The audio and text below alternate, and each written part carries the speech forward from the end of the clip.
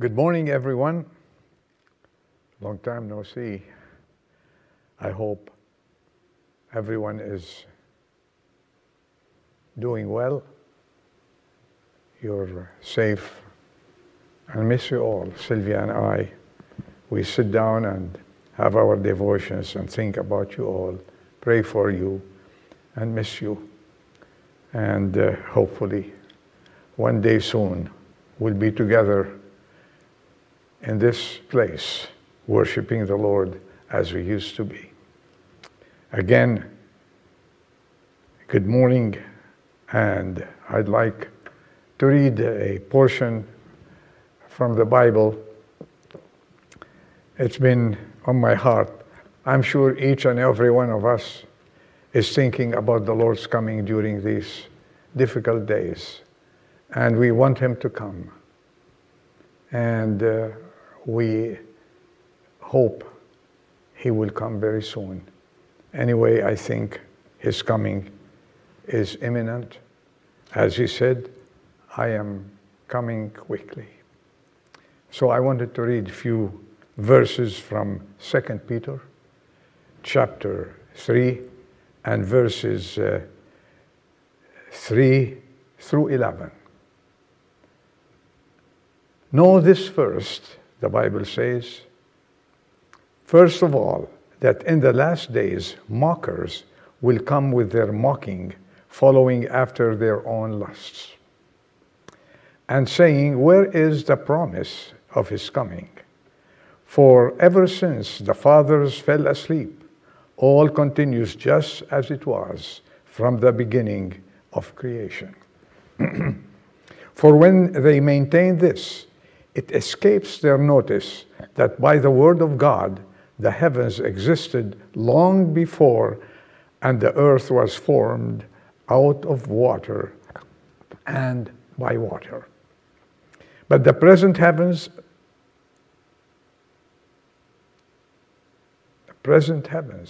and earth, by His word, are being reserved by fire, kept for the day of judgment and destruction of ungodly men. But do not let this one fact escape your notice, beloved, that with the Lord 1 day is as 1,000 years, and 1,000 years as 1 day. The Lord is not slow about His promise, as some count slowness, but He's patient toward you, not wishing for any to perish, but for all to come to repentance. But the day of the Lord will come like a thief, in which the heavens will pass away with a roar, and the elements will be destroyed with intense heat, and the earth and its works will be burned up.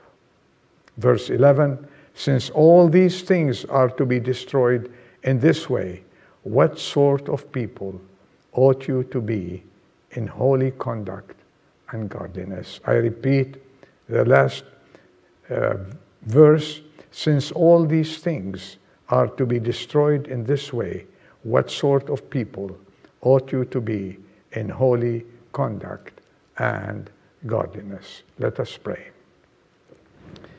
Our Father, we are in your presence this very morning, and we thank you that you have kept us alive, sustained us, and provided for us until this moment.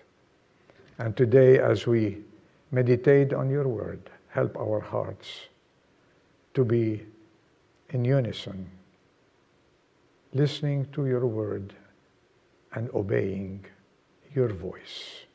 It's not my voice that I'd like anybody to hear, but it's your voice that we all want to hear. So speak to our hearts. In Jesus' name we pray. Amen. My subject today is a long subject, but I will tell you what it is right now. The characteristics of Christians expecting the Lord's return. The characteristics of Christians expecting the Lord's return. And I want to bring to your attention 3 points. You can have as many points as you want if you want to meditate on it. It's one, to live a consecrated life. Two, no room for idols. And three, abounding in love. The first point is to live a consecrated life. Simply put, we must live and act as an example to others. And the verse we read earlier, since all these things are to be destroyed in this way, what you see, what sort of people ought you to be in holy conduct and godliness? Someone said, the best sermon is a holy life. What we are is far more important than anything we ever say. We must not forget that we are representatives of Christ. St. Augustine takes it further as he says, Christ must be all. I must have, he says, a whole Christ for my salvation. I must have a whole Bible for my staff. I must have a whole church for my fellowship. And I must have a whole world for my parish. We have to be a model so people can imitate. The Christian must be the demonstration, the proof of the divine presence in the world. After all, Jesus said, you are the salt of the earth, and you are the light of the world. Books and lessons and sermons and reasoning may have their place, but the real test in the lives of God's people is to live Christ.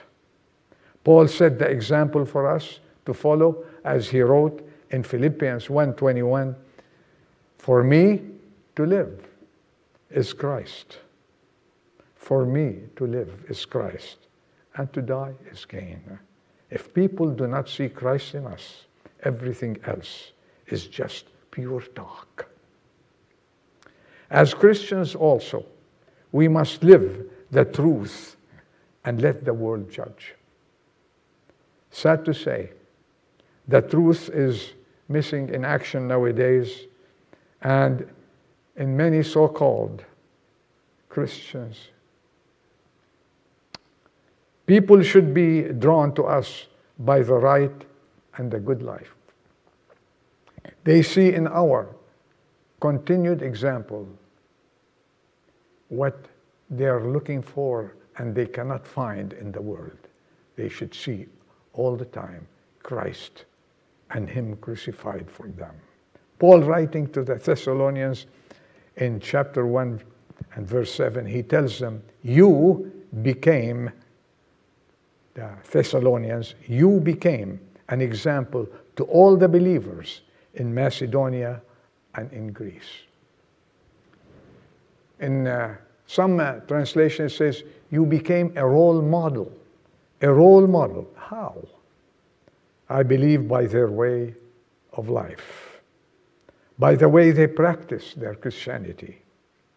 In the letter to the Ephesians, Paul encouraged the believers to be strong in the Lord and in the strength of His might, and he writes in 5:15 and 16, therefore, be careful how you walk, not as unwise men, but as wise, making the most of your time, because the days are evil.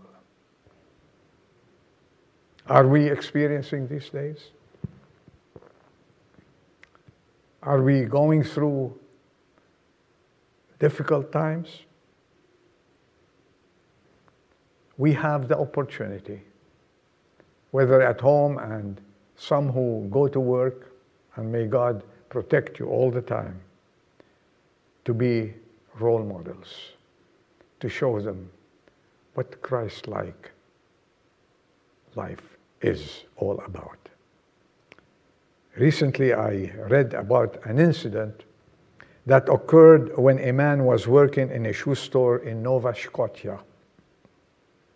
The man said that he noticed a barefoot little boy outside the baker's shop next door to the shoe store.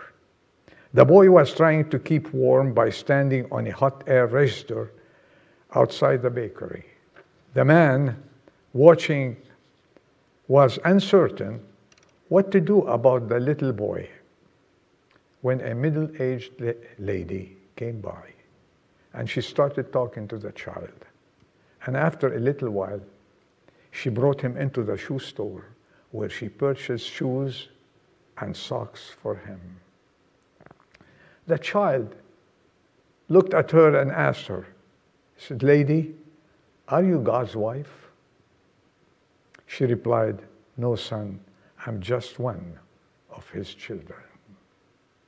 "Well," he said, "I knew you must be some relatives of his," he remarked, and as he thanked her very much, he left.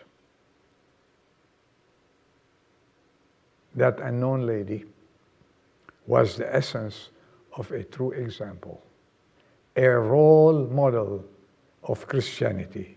And the little boy and the man watching were able to recognize some Christ-like qualities in her. Oh, friends, these are the last days, and let us strive to live Christ. For me, to live is Christ. And let us show the world what a true Christians we really are. The second point, as Christians expecting the Lord coming, there should not be a room for idols in our lives. Let us consult Webster. What is an idol? Webster says, an image or other material object representing a deity and worship as such. Or a person or a thing devotedly or excessively admired. A false notion, a fallacy. And you can add to that so many idols today we have in the world. The children of Israel, here's one, made one during the days of Moses and worshipped the molten image. They continued their worship of the brass image of a snake even during the days of the kings. The Lord warned his people in the second commandment, saying, you shall have no other gods before me. Church, the call is to consecrate ourselves.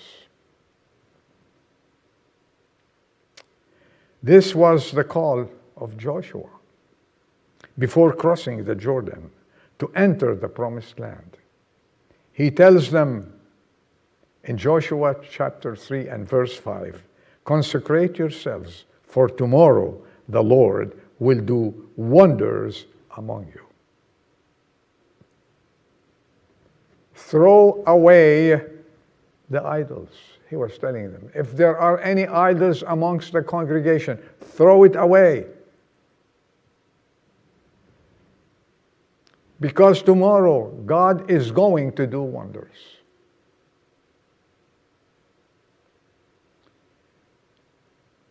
Is it a habit? Let me ask you some questions. Is it a certain lust? Is it love of money? Is it greed? Is it a certain car that you're dreaming of and it's becoming an idol? Is it a house? Is it a trip you've been dreaming to take or anything else? Whatever idols we have, let us throw them out and look to God, who is the only one to fulfill our dreams. And you will see what God can do when we trust Him. I knew a dear man who was studying theology back in Lebanon, and he came to me one day. He said, you know, I discovered I wanted to consecrate myself to the Lord Jesus Christ. I don't want to have anything. I want to go to bed every night knowing that I'm ready for the Lord's coming. He said, and then I wrote a little plaque there with my own hands and hung it across from me so I can read it before I go to bed. I said, what was it? What did you write? He said, suppose He comes tonight. Suppose the Lord comes tonight. I still remember it. It affected me a lot. And he says, maybe tonight. And I say to you, let's throw away all idols. Whatever that is taking all your attention, whatever is having your thoughts, it's an idol. Throw it away, because maybe today, maybe this afternoon, when Sunday, toward the end of Sunday, or anywhere, anytime, maybe He comes. And then, how will we face Him? With shame or with smiling faces? No room for idols. An idol is a sin. And how can Christians expecting the Lord's coming to contemplate having an idol in their hearts? Sad to say that we often justify this sin by either ignoring it or calling it a different name. That's what the world, you know what the world calls adultery? A meaningful relationship. That's what the world is doing. Some excuse covetousness and greed by calling it prudence. And a life of sensual pleasures is called nowadays living with gusto. Oh, may the Lord help us to stick to the truth and to the Word of God. The true church of God is to stay away from all kinds of idols and separate itself unto the Lord Jesus Christ our Savior. When God called Jacob, who was residing in Shechem, against God's will, He told him in Genesis 35:2, put away, Jacob, the false gods which are among you, and purify yourselves and change your garments. You know, I believe with all my heart that our friend Jacob, when he settled where God wanted him to settle, he would remember, said, how did I stay in Shechem and tolerated the idols amongst my family? He lost a lot there.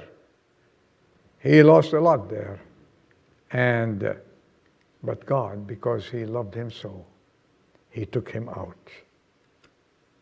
In answer to a critic, I read this about Abraham Lincoln. He asked this question: how many legs does a cow have?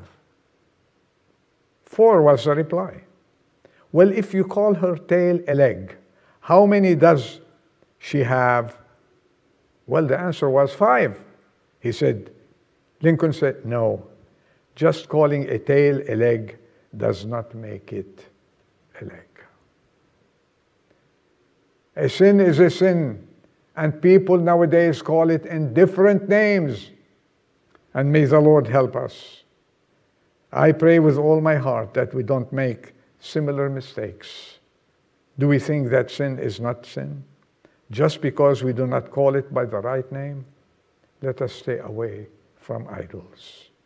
And Paul in Corinthians, the 1 Corinthians chapter 7, he tells the Corinthians, do not become idolaters.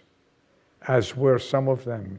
And in 1 John 5:21, we read, little children, that's for us, keep yourselves from idols. May the Lord help us to take the idols and throw them out and live for Christ alone. My third word is, Paul writing to the Thessalonians says, abound in love.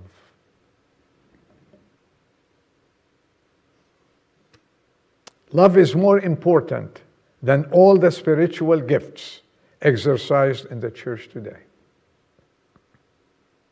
Great faith, acts of dedication or sacrifice, miracle working power produce very little without love. Love makes our actions and gifts useful. Although people have different gifts, love is available to everyone. Our society confuses love and lust. God's kind of love is directed outward toward others, not inward toward ourselves. It is utterly an unselfish love. And if you want to know about how God looks at love, and there's a description in 1 Corinthians chapter 14, you know it all, about what love is and what love does and what love should be. But I take verse 5 from that. It says, love does not seek its own.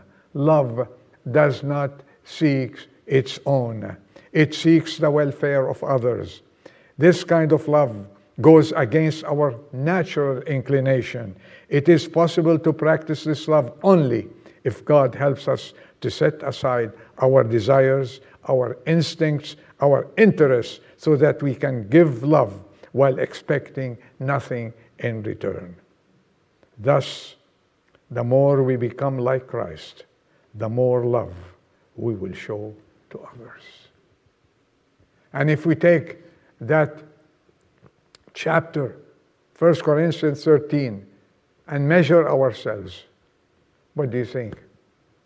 What do you think? Let's appraise ourselves there. And if we appraise ourselves, where do we stand? Love that is unselfish, that thinks of others. Where do we measure ourselves? And may God help us to practice this love and live to please God. Paul, in his exhortations to the local church in Thessalonica, he tells especially the leaders to abound in love, meaning that they should become local examples of how love works in the church of God. We thank God for the love that we have in our church. Thank God for everyone. But it's always a warning, so we can exercise it day and night, day in and day out, and show the world what kind of love Christ loved us, and we are showing the world the same thing. Love, that's in the third chapter, in the 13th chapter, never fails. In 1 John chapter 2, verse 7 and 8, we read, and I picked up the Living Bible because it's so clear and it's so, you can understand it. Dear brothers, he says, John, I'm not writing out a new rule for you to obey, for it is an old one you have always had, right from the start. You have heard it all before, yet it is always new and works for you just as it did for Christ. And as we obey this commandment to love one another, the darkness in our lives disappears and the new light of life in Christ shines in. There is no love like the love of innocent children. They love with all their hearts. And when they hug you, they tell you, I love you. You get emotional about it. Especially when my grandchildren do that to me. I remember, and I have tears in my eyes. I read a little story. I want to share it with you, and I hope we can apply it to what I'm talking here. A father was trying to read a serious book, but his little boy kept interrupting him. He would lean against his knees and say, "Daddy, I love you." The father would give him a pat and say, rather absently, "Oh, well, yes, son, I love you too." And he would kind of push him away a little bit so he could keep on reading. But this didn't satisfy the boy. And finally, he ran to his father and said, "I love you, Daddy." He jumped up on his lap and threw his arm around him and gave him a squeeze, explaining, look to his words, "Daddy, I've just got to do something about it." In other words, I have to manifest my love to you. He jumped, hugged him, and he said, "I had to do something about it." "That's it," the father said. He melted. He took his son in his arms and hugged him and cried. Friends, as we grow in love, we aren't content with small talk or pat on the head a little bit, or "I'll pray for you," or "I love you." How many times we hear it? I hope we mean it. And I know it's manifested in our church, and thank God for the love that we have for each other here. Believe me, I miss you a lot, and I love you a lot, and I hope this coronavirus will end so we can't hug, but we can see each other and express our love and appreciations for each and every one. That is what the apostle meant by saying, abound in love. Express it and live it and practice it. This is a characteristic of the people who are waiting for the coming of the Lord. And may the Lord, Paul writes to the Thessalonians in 1 Thessalonians chapter 3, verses 12 and 13, he says, "And may the Lord cause you to increase and abound in love for one another and for all men, just as we also do for you, so that he may establish your heart unblameable in holiness before our God and Father at the coming of our Lord Jesus with all his saints."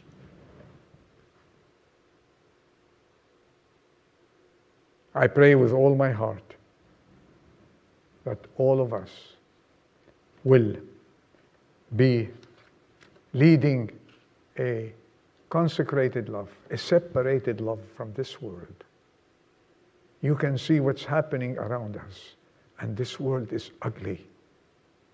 And people are showing their hearts and what they are really, the kind of people who they are. Let us show the whole world what kind of people we are. We are separated. We have no idols in our lives. And we love, the Bible says, we love each other and we love the people, and we should love all our enemies. And these are the characteristics of the people who are expecting the coming of the Lord. Until his return, let us be diligent to be found by him in peace, spotless and blameless until that day, and soon his coming. So, with that, I end up my message and wish you a wonderful day, and let us show the world what kind of Christians we are. Amen. Let us pray. Our Father, we are thankful that we still have the liberty to come to church and proclaim the truth from behind this pulpit. We thank you, Lord, that you have saved us, changed our lives, separated us to live for you. May we throw away every little idol, whatever it is, and live a consecrated life to you. And may our lives abound with love. Like this little boy, he wasn't satisfied with "I love you, Daddy." He wanted to express it in a different way.